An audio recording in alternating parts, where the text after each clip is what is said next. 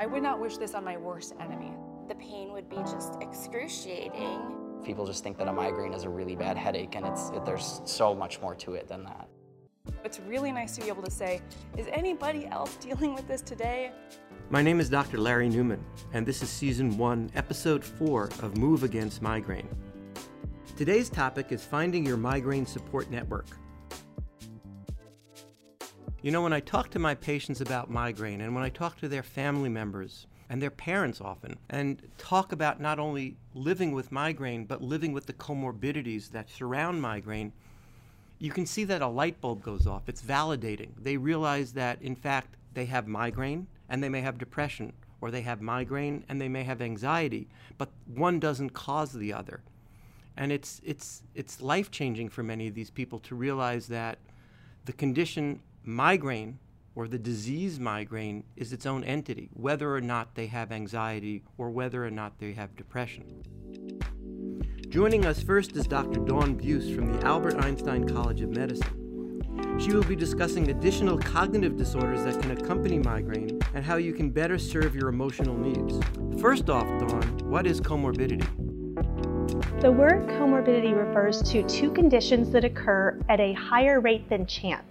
So if someone has condition X and condition Y, and they're more likely to have those together than chance, that's a comorbidity.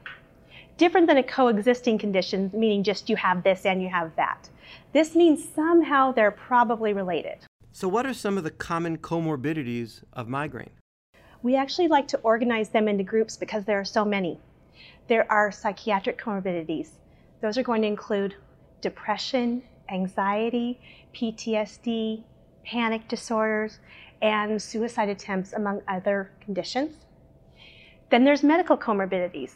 Those are going to include things like asthma, allergic rhinitis, COPD, as well as pain conditions, fibromyalgia, Crohn's disease, chronic fatigue.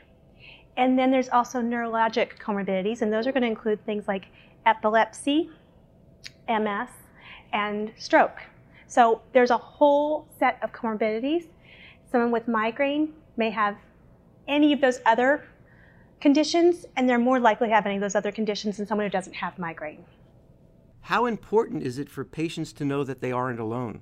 One thing I find in my work with patients with migraine is that they may feel personally embarrassed, ashamed, or guilty about these comorbidities. They may feel that it's a sign that they're not coping well enough with their migraine. And I want people to know this is just biology. This is just the way the human body and the human nervous system is set up. That these conditions commonly occur together, maybe for reasons of genetics, maybe for reasons of the neurobiology of our bodies, but these are nothing to be embarrassed or ashamed about. These are things that happen. And when you take any person and you have them live with a chronic debilitating disease, of course it's going to be hard on them, their family, their work. And of course they're going to feel that. So I don't want people to be embarrassed, ashamed, or guilty. I want them to feel very comfortable speaking to their healthcare professional, getting information and support, whether it's from groups like the American Migraine Foundation or friends, family, to speak out. I don't want them to worry that we are going to judge them. We are actually here, all healthcare professionals, and especially your headache professionals. We've dedicated our life to treating people with migraine. We want to help you. We're not going to be surprised. We know these commonly occur, and there are effective treatments for all of these conditions. Thanks, Dr. Buse.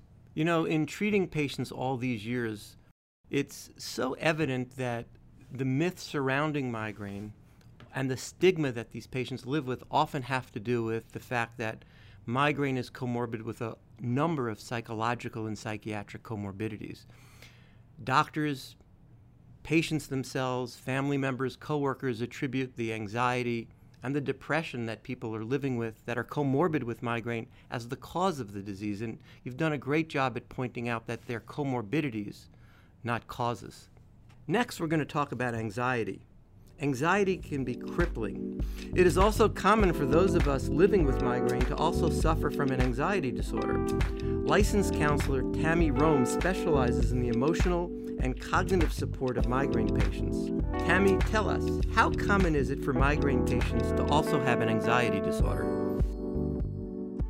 The symptoms of migraine and its emotional ups and downs can get confused with those symptoms, and we need to know when it's normal, it's just part of what migraine gives us, and when we need to be more concerned about talking to our doctors and seeking mental health services. So let's talk about the prodrome, that early warning before the pain hits. We can have all kinds of crazy symptoms, and some of those include mood swings, irritability, depressed mood, and maybe the opposite. Maybe we have euphoria. As the migraine progresses, we might even have aphasia, where our speech is garbled, or the words don't come out right. We can't think of the right word. And all of these are normal parts of migraine. Anxiety can be a part of a migraine symptom itself. And then once the pain is in full swing, that can set off a cascade of disruptions to our dopamine levels and our serotonin levels, and they take a dive. Tammy, what recommendations do you have for migraine patients seeking additional support for their emotional health? One of the hardest things is if getting good social support from your loved ones and from your friends and coworkers, so that you got that background to give you the support. Doing this alone, it's much, much harder, and much more important that you pay attention to getting treatment for migraine and treatment for the emotional fallout of migraine. They are treated differently. Your neurologist will treat you with medications and other treatments to help prevent attacks and stop attacks. But your therapist is going to help you deal with all the emotional fallout. And that's important that we have that. Lucky to have a good support. I am lucky too. I've got a family full of people who have migraine, and so that matters a lot to have people around you. Finally, we'll close out the show with Nim Lalvani, director of the American Migraine Foundation. She will be discussing support networks and how you can get better help.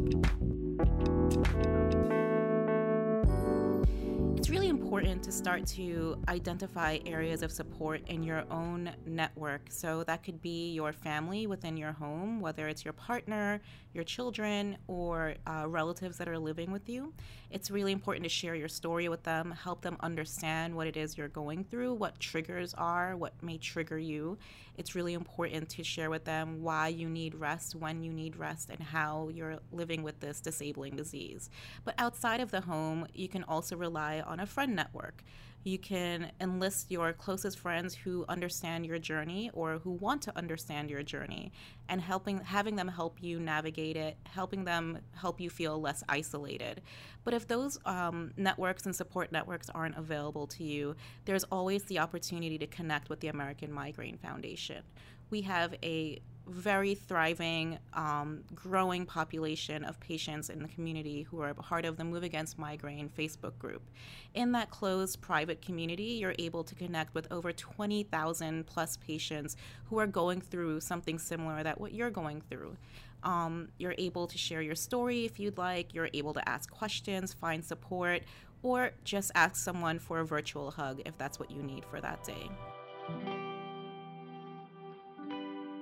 That's all for this episode of Move Against Migraine. Stay tuned for our next episode, where we will discuss medication overuse headache.